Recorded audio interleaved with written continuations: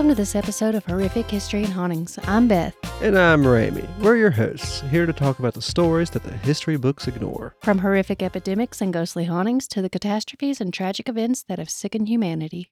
Yes. What happened today in history, Beth? November 23rd, 1859, Billy the Kid was born. At 21 years old, he was shot and killed. He remained a kid. Yep. It's said that he killed at least 9 people in the American West. He called himself William H. Bonney. Originally, his name was probably Henry McCarty. Bonney was his mother's maiden name, and William was the first name of his mother's companion, who eventually she ended up marrying. But he acted as Billy's father because Billy's biological father vanished. Sounds a little convoluted. He went to get the milk and cigarettes. Today's scratchers. Yeah. In 1876, it said that's when he killed his first victims. It was a group of Indians, and I'm not going to try to say the group name because I know I'll get it wrong. Apache. Apache? Maybe. It's Apache, Beth. Oh, never heard of it. You never heard of the Apache? Nope. You have. Well, then I don't remember. Where did I hear that? Any history class we've ever taken. Western. I think that's all they ever talk about is the Apache. I don't really care that much about the Western stuff, but I there don't wasn't that many options for today's history. I mean, okay. It was either this or some birdman got a bit of fresh air from Alcatraz. Okay. So I chose this one. Yeah, that sounds a lot more interesting. Yeah. Some birdman. Harvey Birdman, lawyer. Visitors would send him birds, canaries, and he lived with them for like 15 years, and then the prison made him give them up, and so he wrote a book, and then the publisher didn't give him his cut, and he got depressed, tried to commit suicide, got sent to Alcatraz when he complained about it, and yeah. That's terrible. Yeah.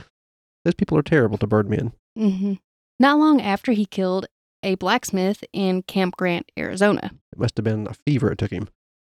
He began working as a bodyguard and a rancher for an English-born rancher named John Tunstall. In 1878, a rival cattle gang killed Tunstall. So Billy became a leader of a group of vigilantes after his murder. And Billy's group shot and killed 2 of the murderers, which caused this little feud to escalate into a lot of bloodshed, and I think the word used was warfare. Okay. I think it's a feud. Yeah. July 1878, the rival gang, who had at this point began to work with the authorities to try to get rid of Billy and his gang. This was after Billy's group shot and killed Lincoln Sheriff Billy Brady. Okay.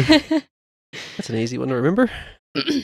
Who had sanctioned Tunstall's murder. They surrounded the house that Billy and his group was staying in. Did you say a sheriff sanctioned a murder?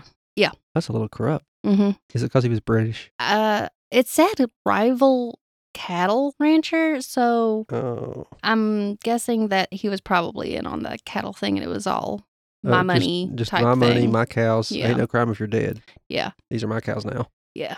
He's like, I'm a man of the law. That's what I'm assuming. I know cattle rustling is a guaranteed hanging. Murder isn't. I want those cows one way or the other. Well, this went on for about 5 days, and the U.S. Army from nearby Fort Stanton was called to help as well. Whose side did they pick, I wonder? Not Billy's. Oh, no. It's the only reason he got infamous because he was the losing one. Billy and many of the other regulators managed to shoot their way out of the town and escaped. They were on the run for a little over 2 years, and he was eventually arrested by an old friend of his called Garrett. He was friends with him before he became a sheriff, or a law enforcer, I guess. April 1881, Billy was found guilty of the murder of Sheriff Brady and was sentenced to death by hanging on April 28th, which was 2 weeks before his execution was scheduled to take place. He managed to snatch a gun from one of the jailers, and he shot and killed him and another deputy in an attempt to escape, obviously. Yeah. On the night of July 14th, 1881, Garrett found Billy at a ranch near Fort Sumner, New Mexico. Garrett received access to the house Billy was visiting and surprised him in the dark. Garrett shot Billy in the chest, and that's when he killed him at the age of 21. That kid's life was all over the place. Yeah. Okay. What are we actually talking about today then? Tuberculosis, Waverly Hills Sanatorium, and New England vampires. They're all connected. Yeah, that's why I chose to do them all together. You know, I knew a guy who used to think New England was a state. Really? Yeah, I worked with him, and he lived a few. Oh. Some interesting facts about tuberculosis. tuberculosis, TB, the wasting disease. It's a very fashionable thing to have in the Victorian era. Yes, it was. Some other names for TB was consumption, white plague, phthisis, romantic disease, and that was due to creative and literary figures of the 19th and 20th centuries. They used it as inspiration, and sometimes the impact on the human body was romanticized. Yeah. Oh, it's so sexy when you cough up that blood, baby. Listen to the TB episode of Sawbones, A Marital Tour of Misguided Medicine, because it goes into a lot of this. It was very popular to sit around and be a dainty, skinny woman in her nice dress, holding her little handkerchief up to her mouth and coughing, daintily into it. Even now you see it. Like in TV, in old-fashioned style stuff that's made now, but made to look old, you see TB. Penny Dreadful, TB's a thing in it. Red Dead Redemption 2, TB, big deal in the game. As you said, it's been around for a long time, a very long time. It may have been the first illness recognized by humans. Yeah, and you get real pale and cough up blood. Yeah. It was found in the bones from the Neolithic period. You did. Yay me, where's my star? It can affect different kinds of animals as well and can be transmitted between different species. We actually used to think that TB came from animals, but it was found that it started in humans about 40,000 years ago. Long time. Mm-hmm. It would also cause lymph nodes to swell. Buboes? Which makes me think of the buboes because traditionally it was treated by cutting them and applying a mixture that contained ingredients such as fruit, honey, salt, animal blood, and insect blood. I've never seen insect blood. I think it's probably just the guts. It has to be. I'm sure they have it, but this... The guts and the blood. Because how are you going to know? I bet it cost a premium to get insect blood back then. Imagine all the roaches they used. That was abundant.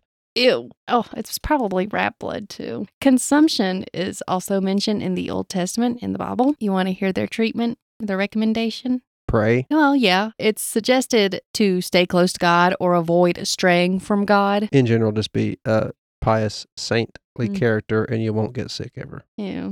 Or if you do get it, you strayed from God because you had an impure dream or something. Yeah. Yeah. You dreamed Carol next door's grass grew a little bit higher than yours for a change. Yeah.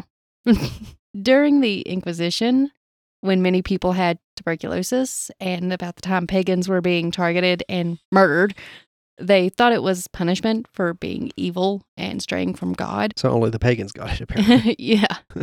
They believed a demon dog infected them and was eating their lungs. Uh-huh. And coughing up blood was believed to be when the dog barked and meant that it was getting closer to killing that person. Terrible. Yeah. It is a terrifying thing to think of when not knowing any different back then. Yeah. It was also in England and France. It was believed that if you were touched by royalty, that you would be cured. The stethoscope was created to assist in treating those with tuberculosis by Renee Lennox. That's a nice name. Yeah. Now we're going to slide over to Waverly Hills Sanatorium because that was originally what I was going to do. Not actually a sanatorium. I don't know why they called it that, but it's a TB ward. Mm-hmm. But that's what originally I was going to do, and then it was kind of short, and I was like, you know what? We talk about tuberculosis all the time. Why not just go a little more into tuberculosis itself as well? Waverly Hills Sanatorium, located in Louisville, Kentucky. In the 1900s, it had the highest tuberculosis death rate in the United States. Oh? Louisville, Kentucky did. I mean, yeah, the whole place is full of TB patients.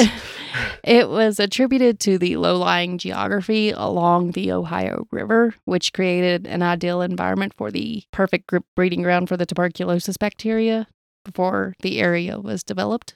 It was originally Major Thomas H. Hayes' family home. He built a one-room schoolhouse for his kids because there wasn't a school nearby, and he hired Lizzie Lee Harris to be the teacher. She enjoyed Sir Walter Scott's Waverly novels. I know the Wizards of Waverly Place. Yeah, that's what I thought of too, because I don't know what the Waverly novels are, but she enjoyed them. So she asked to name the school Waverly School, and he agreed and liked the name so much that he named the entire property Waverly Hill. It's like naming your gamer tag after an anime character or something. Oh, I see. I would do that when it comes to Inuyasha. In 1910, to combat the widespread disease, a 2-story wooden hospital was established on one of the highest hills in southern Jefferson County. This was Waverly Hill. It only had 40 beds at the time, but it was soon realized that this was way too small because it was, as I said, the highest rate of tuberculosis in the United States was there. Mm-hmm. So they needed much bigger hospital. They were already housing over 130 cases of tuberculosis at that point, so officials realized they needed a larger facility in Louisville and began to raise money in an effort to finance the construction. In 1924, a donation of land and $11 million was used to start construction for the new hospital. In 1926, Waverly Hills was opened, and it was considered the most advanced tuberculosis hospital in the country. Still, they knew nothing. Nothing whatsoever. Yeah. But apparently it was a nice place to die. Yeah. It was the best place for patients hoping to survive tuberculosis. Like I said, most of them still died. The crematoriums worked overtime. Yeah. Actually, I don't think they had a crematorium. We'll go into what they had. It's not as nice as a crematorium. Oh.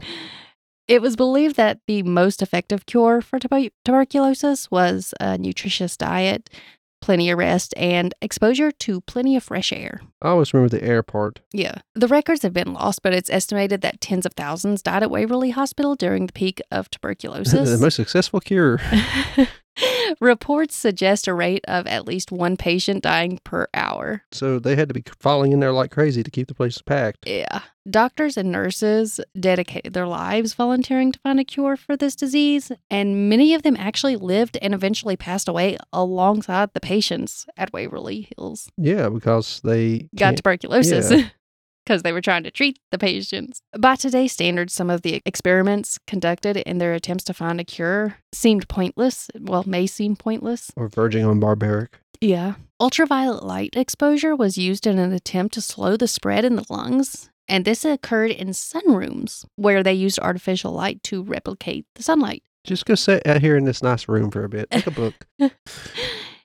Patients were positioned on the roof or upper floor porches to benefit from the fresh air and the sunlight as well. Imagine how many lives a simple, decent type of mask would have saved. Also, quarantining. Proper quarantine, yes. Proper, yeah, sorry. They understood quarantine, but they didn't understand proper quarantine. Patients were positioned by open windows in both summer and winter due to this fresh air belief. And there's pictures showing those that were dying covered in snow because they thought the fresh air was just that good that you should be covered in snow just to get that fresh air. They were placed outdoors in the cold thinking, these people that are having breathing and lung problems should get covered in snow. The pneumonia will be fine. It's better. Several of the treatments were more severe and more bloody. Doctors tried putting balloons in the lungs, then blowing the balloons up to make the lungs expand. Obviously, that went horribly wrong most of the time. I'm assuming all of the time. Yeah, I can't see how that would ever be thought to work. No. There was also hydrotherapy that they tried. Oh, water. Which led to pneumonia. Mm-hmm. I'm sure the snow did too. Lots of water. Yeah. Hydrotherapy is taking a bath. Thoracoplasty was a very serious surgery where doctors opened the chest, removed muscles and up to 7 ribs. And the reason they did this was it was thought to help the lungs expand more freely for better breathing. I bet that didn't work. It was only done as a last option because about less than 5% of the patients survived this procedure, clearly. And apparently, from what I read, it's very rarely used today, but it said very rarely, so that means sometimes it is still used. There must be a reason for it. They have to get to certain areas they can't other ways. I guess. Either that or it's some wacky doctor in another area that we don't know about. Maybe. And then some experiments are still used today, such as pneumothorax. It involves temporarily deflating the affected lung area to aid the healing. So they don't have to work. It just sits still and recovers. Yeah. Man, I always heard having a deflated lung, a collapsed lung is unpleasant. Yeah. Can't imagine someone, no, sit still. We're going to do this on purpose. Then we're going to shove you in the window. Enjoy the snow. Don't let none of that snow get in that wound, though.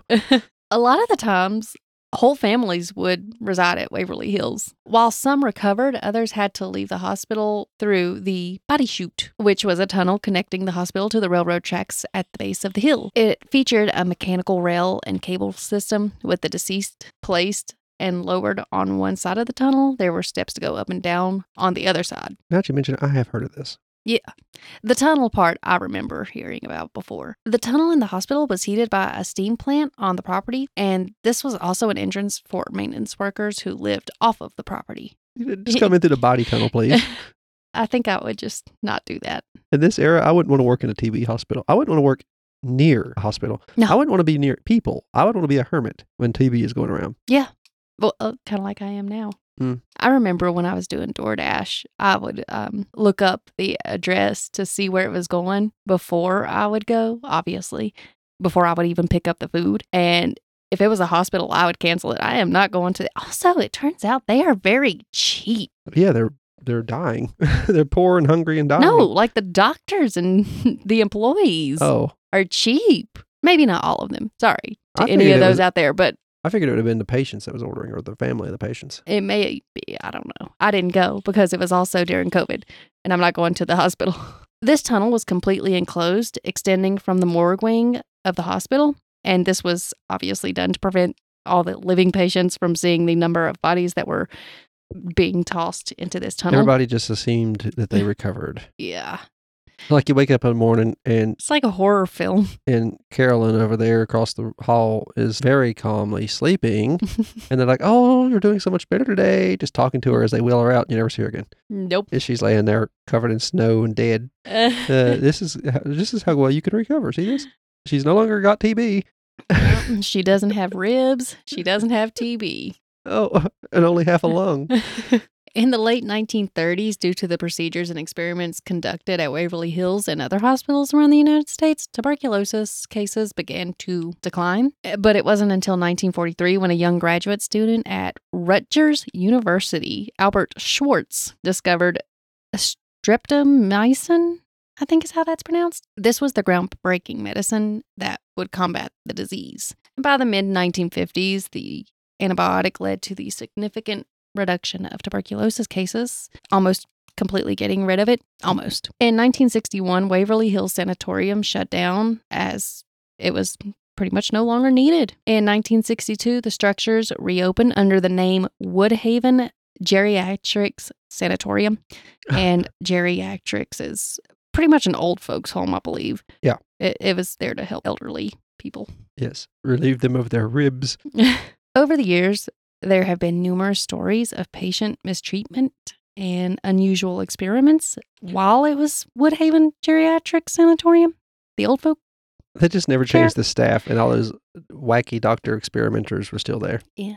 Some of these stories have been debunked, but unfortunately some have involved things like electroshock therapy. That always makes your lungs better. Or the your elderly old people. Yeah, your old people better. Yeah. The dementia, the Alzheimer's. In the 1960s and 1970s, due to budget cuts for these types of facilities, it says mental institutions nationwide face documented cases of horrific conditions and treatments, which is true. But they did some mental health care, but it wasn't really what it was for.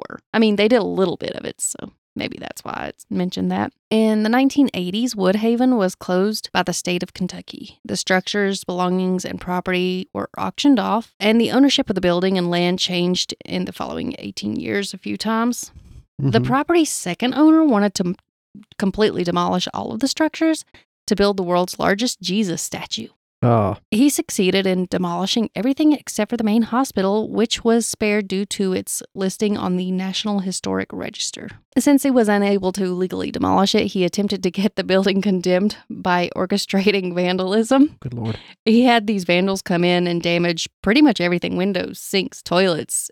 They sprayed graffiti on the walls. Of course. And then, when that didn't work, he dug around the foundation for up to 30 feet deep, trying to get the foundation to crack, which did not work. Apparently, the foundation was great for this place. It didn't work. By the spirits of all the dead, sad people.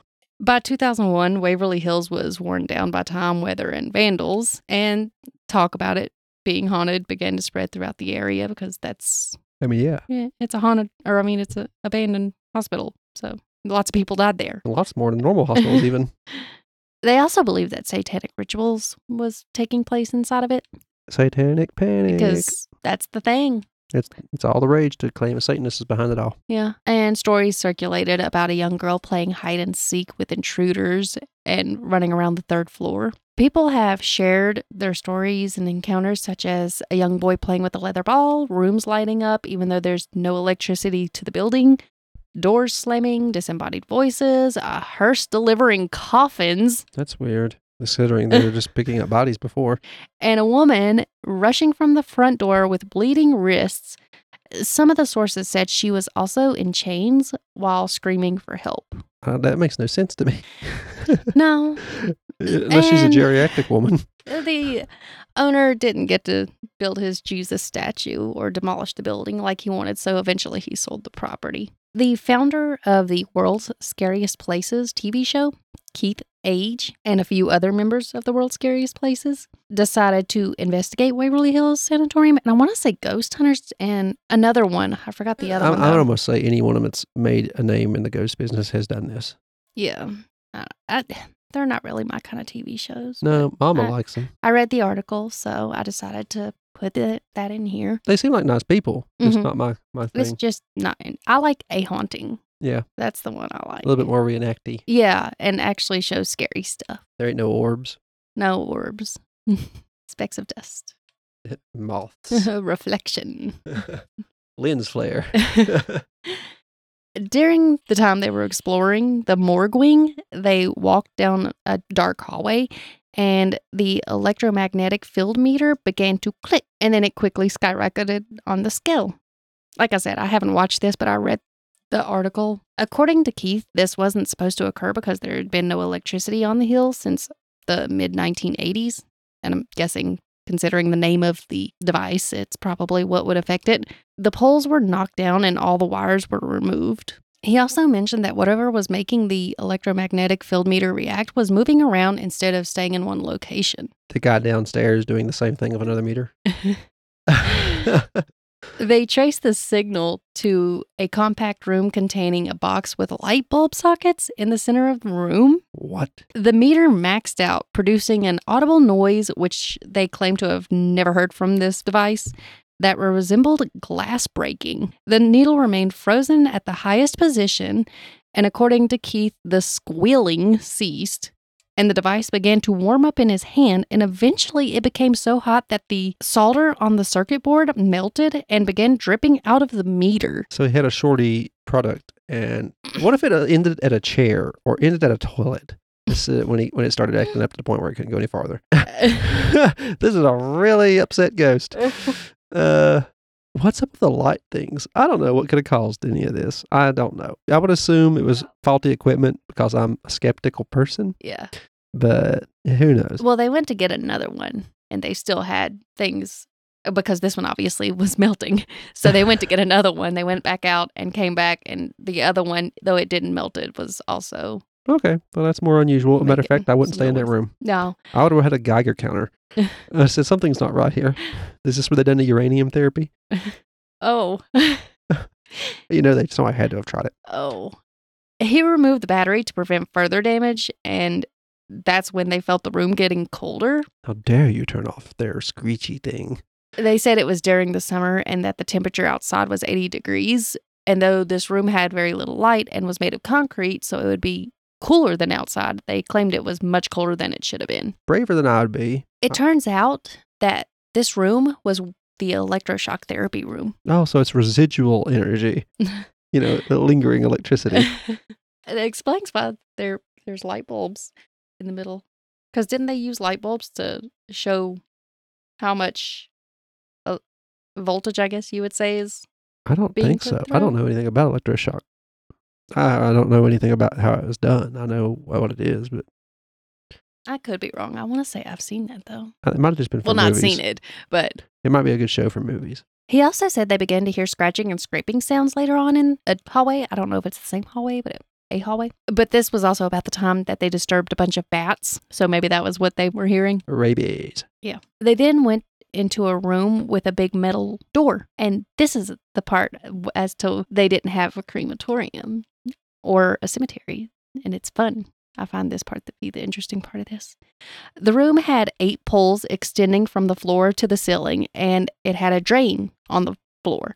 Yeah. This was the draining room. During the time of tuberculosis and the many swift deaths needing the bodies to be removed quickly to make space for the new victims, Jefferson County didn't want the infected bodies being sent down the hill, obviously, to the not so infected people. Yeah.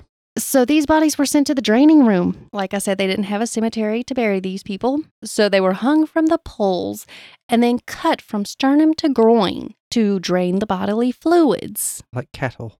Uh-huh. And then these bodies were lowered onto a gurney and then transported down the body chute. Huh. That's bizarre to even do that. Mm-hmm. During the 1930s, due to the decline of tuberculosis, this room was transitioned into a smokehouse for curing on-site raised and slaughtered meat. I wonder if they washed it down. I hope so. I wouldn't have turned it into that, but I hope they at least sanitized it. Yeah. When they were exploring the cafeteria, they heard footsteps and a door closing. They also said they smelled freshly baked bread. Mm. And they searched but found no explanation for these occurrences. In 1928, on the in 1928, on the 5th floor in room 502, a 29-year-old nurse was found dead. She took her own life by hanging herself due to her depression. It was said that she was pregnant and was not married as well. Oh, she decided to do it at work. Yeah, do it on the clock. Why don't you just wait to catch TB? In the middle of the day. In 1932, another nurse who worked in room 502 jumped off the roof balcony. I have TB. She died after hitting the ground several stories below, obviously. You don't say. The reason for her action is unknown. I have TB. But some people say that, especially if they're pregnant, I don't know why a pregnant person would be in this building, but no better. Apparently they say that they feel the urge or like they're getting pushed towards the area that she jumped, the balcony. I wouldn't go up there. I mean, it just don't seem like a smart decision. When Keith and the other members went into room 502, the EMF meter reacted to something. The temperature also went from 86 degrees to 98. Well, that's my least favorite room. They said that it continued to rise to the point that they had to leave the room. Huh. And then the owner was with them at this time. The owner of the building, he decided to go in the room to see what was going on. And then the temperature just dropped to 68 degrees. And they searched the room but found nothing to explain why this happened. Oh, that's a weird one. Usually temperatures rise. I can see you when it was rising. Well, I gotta go. Yeah, I wouldn't be heading down in there. I can't stand the heat. As soon as it started to drop to the 60s is when I would be leaving. If it was hot, I'd be fine. More about tuberculosis. March 24th, 1882, Dr. Robert Dr. Robert Koch found the bacteria that caused tuberculosis. And at this time, TB was taking the lives of 1 in every 7 people in the United States and Europe. His finding was obviously very crucial in the effort to control and eliminate tuberculosis. Joanne Schonelin first used the term tuberculosis in 1834. Mycobacterium tuberculosis may have existed for around 3 million years. In ancient times, tuberculosis had names like phthisis in Greece, Tabes in Rome. I don't know how to pronounce this. It's in Hebrew, Schacheppheta. In the 1700s, it was known as the White Plague due to the patients being so pale. In the 1800s, it was commonly called consumption and the captain of all these men of death. During the Middle Ages, tuberculosis of the neck and lymph nodes was called scrofula. It's like Dracula, but scroll. Researchers found signs of tuberculosis coexisting with humans for a long time by studying bones from old human settlements in the eastern Mediterranean. Generic evidence from these studies suggests that around... Genetic. Didn't I say that? You said generic. Oh, oops. Genetic evidence from these studies suggests that around 9,000 years ago, a type of tuberculosis similar to what we have today. They found it preserved in bodies of ancient Egyptians. It's a major cause of death in Europe. It was, not it is, especially among young adults that were 18 to 35. It led to gradual decline marked by weight loss, pale skin, sunken yet bright eyes. In the 1800s, tuberculosis treatments included cod liver oil, vinegar massages, inhaling hemlock or turpentine, drinking dog fat and garlic, inhaling smoke from burning cow poop, exercising the chest muscles by forcing yourself to vomit. Ludicrous. Obviously, we've mentioned the fresh air many times. And eventually quarantining, which they did not fully understand how to properly do that. A smart bunch. Yeah. Well, I mean, they did the best they could of what they had. Yeah. Lots of poop. Yeah. Depending on the stage of the disease, other treatments included things like regular bloodletting, giving expectorants, and purgatives. What's an expectorant? They make you poop and Laxatives. Vomit and laxatives. Yeah. Maintaining a healthy diet. I'd like that one, please. Exercise like horseback riding, which I didn't know that was an exercise. The horses are front. Yeah, I'm the TB horse. I'm the one everybody goes to give their TB treatment for today. Oh, I wonder if horses can get it because cows can. Well, I'm not sure. The horses can. Equine. Oh, that's so sad. And in the final stages, when you're pretty much you're a goner, there's no hope for you, they gave them opiates. It made everything better. Yeah. In 1904, the number of sanatoriums increased from 115 with an 8,000 patient capacity to 839 with a capacity for 136,000 patients. And they were still overflowing. Yeah. Yeah, they were. So they're like, we got to cure him. Get those lungs out of there. Or get those ribs out. Oh. Shove him in the window. Shove those balloons in there. Take his ribs out and throw him in the window. He'll be right as rain. Oh. 1875, Joseph Gleitzman opened the first U.S. sanatorium in Asheville, North Carolina. What's up with all these being in our area? I don't know. I always thought they were up north where it's colder and clearer air. I feel like it was a little bit everywhere, but yeah, we had the highest. We might have had the most population area, so they had to have more over here. These, of course, got more popularity for being overpacked and terrible. Really don't know. In 1884, Edward Trudeau, who had tuberculosis, started the second one, which was ADIRONDACK. I don't know. I don't know why people have to have such complicated names. Why? They have complicated names, but then they decide the best way we can cure these people is to rip the ribs out. Cottage Sanatorium. Cottage sounds so nice. I don't think sanatorium when I think cottage. This one was in Saranac, New York. In 1894, he built the first tuberculosis research lab in the United States. I would have started with research labs and then the hospitals, so you know how to take care of the people in the hospitals. Yeah. Perhaps nobody's ribs would have been ripped out. And then he later died. Oh, of TB, I bet. Yep. And then hysteria emerged in New England. So we're going into the New England vampire part of this episode. Oh, jolly. You know, how could I not? They were afraid of vampires. In the 19th century, tuberculosis, known as consumption, led to the deaths of entire families in Rhode Island, Connecticut, Vermont, and other parts of the Northeast. Otherwise known as the great state of New England. Oh. Between 1786 and 1800, when officials started recording deaths, tuberculosis took the lives of 2% of New England's population. That's only 2%. Yeah, but the population that might not have died otherwise for a while. I wonder if that's right or if I made a typo. That's still a large percentage of people. Is it? It's only 2. I don't know.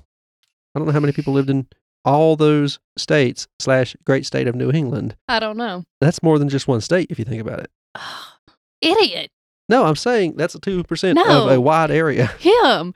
He liked the Patriots. That's what we was talking about when that subject came up. And he thought it was a state. Okay. Consumptives experienced weight loss, coughed up blood, ashen skin, a slow life-draining death. Obviously, I'm going to bring that up a lot, or have brought it up a lot. It's described as if something was sucking the life out of them. Yeah, oxygen.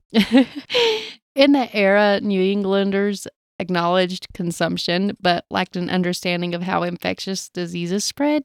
And without the understanding of germs, some people believe that those who died from consumption were preying on their living family members. They died, then came back to eat my soul. Yep.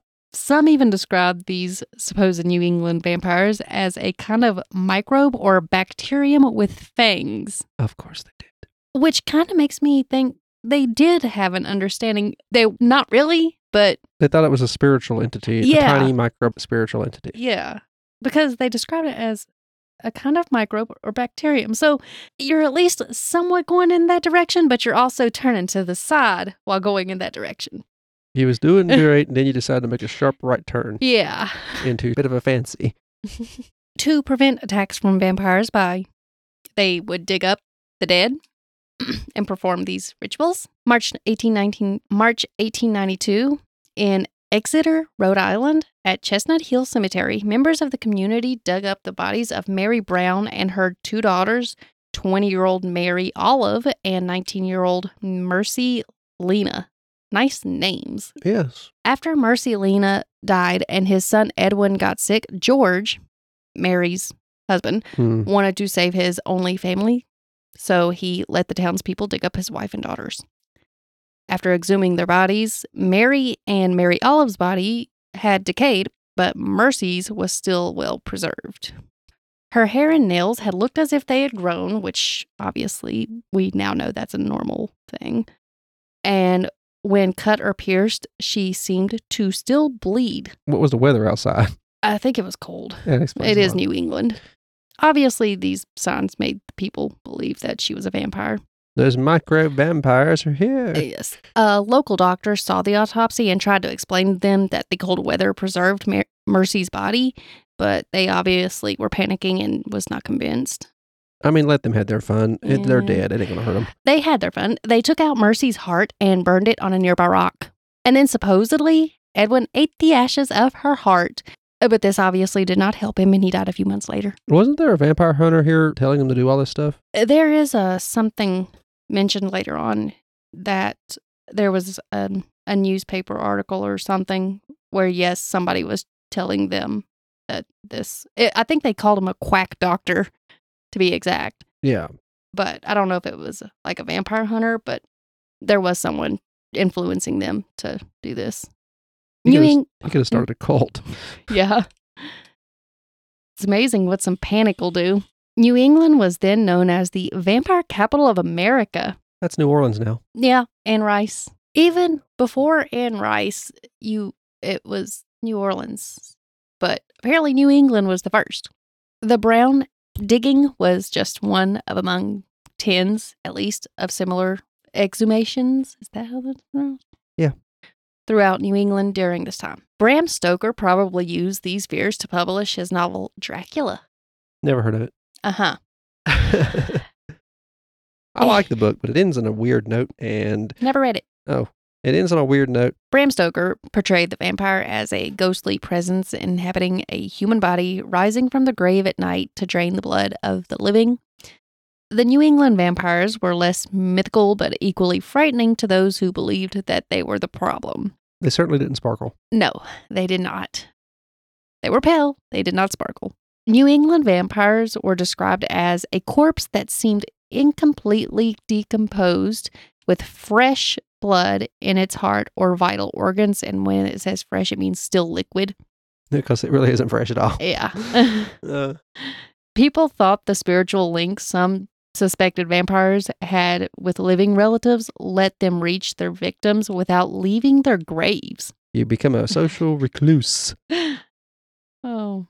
People in New England likely learned to dig up the dead to stop vampires from healers who traveled from Eastern Europe and Germany in 1784. Danger.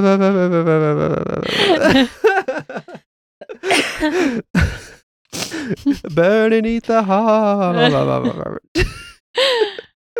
In 1784, there was a letter with a complaint from a town official in a Connecticut newspaper mentioning a foreign doctor who promoted the idea and convinced a man to dig up their children. That's the one that I want to say they used the term quack doctor.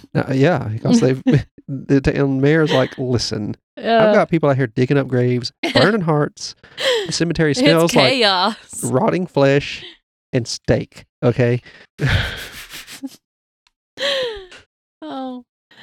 Michael Bell is, if he's still alive, I don't know, He ain't now. folklorist and author of the book Food of the Dead on the Trail of New England's Vampires.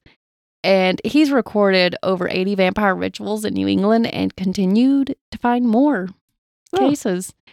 So there's a lot more than what I'm mentioning. Always a fun time Yeah. in New England. He thinks that it started about 1784 and went on until about 1892. Depending on what region it was, the rituals were differed from one another. Different quacks for different spaces. Yeah. In Massachusetts and Maine, they just turned the bodies over and left them in some areas. Okay, that's much better. Yeah. People would burn the hearts and livers of those they suspected to be vampires in Rhode Island, Connecticut, and Vermont. In 1990s, In Griswold, Connecticut, archaeologists found 29 skeletons in a gravel pit previously used as a colonial era cemetery. This became known as the Jewett City vampires. The bodies displayed tuberculosis signs and were arranged into skull and crossbone patterns, which I'm wondering if that's where the skull and crossbone thing came from. When people thought they had found the undead, they may have rearranged these bones by decapitation and sometimes removing the legs to keep the supposed vampire, from getting out of the grave. And near the end of the 19th century, the vampire belief began to die down, and Robert Koch identified the tuberculosis bacteria, and science started to replace the folklore in explaining this disease. That's all I have for tuberculosis and vampires and hospital sanatoriums. Well, we've done a lot today. in the last hour and 2 minutes. We learned a lot about New England. If you like what you heard here, we have other episodes up and other podcasts. We're part of the Gruesome Gaming Group network. And we have Brother Knows Quest, a podcast where I tell my sister about tabletop role-playing games. And we have Leveling Duo. It's a podcast me and my friend Dakota do about video games we really enjoyed or are looking forward to coming out, just video games in general. And we have this one, of course, Horrific History Hauntings. In the description below, there will be a Linktree link. In that link, we'll have all of our other social accounts. You could follow us, comment, tell us something you might want to hear about. The first link you come to in this Linktree will be our website link. It'll take you to all our other podcasts. You can subscribe. If you want to donate, there's an option to do it there. Don't feel compelled to. If we do, we'll appreciate it, and we'll shout you out if you want us to. Let us know when you do make the donation. We have a YouTube now. Do some streaming on it occasionally. We have Twitch that isn't getting much attention right now because the audio is always messing up on us. If there is any streaming on Twitch, it will be Beth streaming Sims. They will be on YouTube later, but only as on-demand videos. Like and subscribe. Leave a review if your podcast app lets you.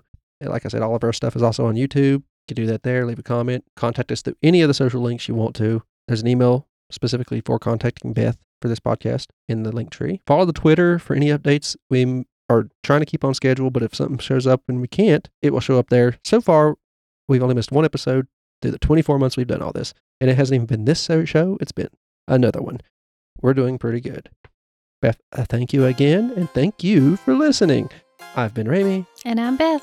Goodbye.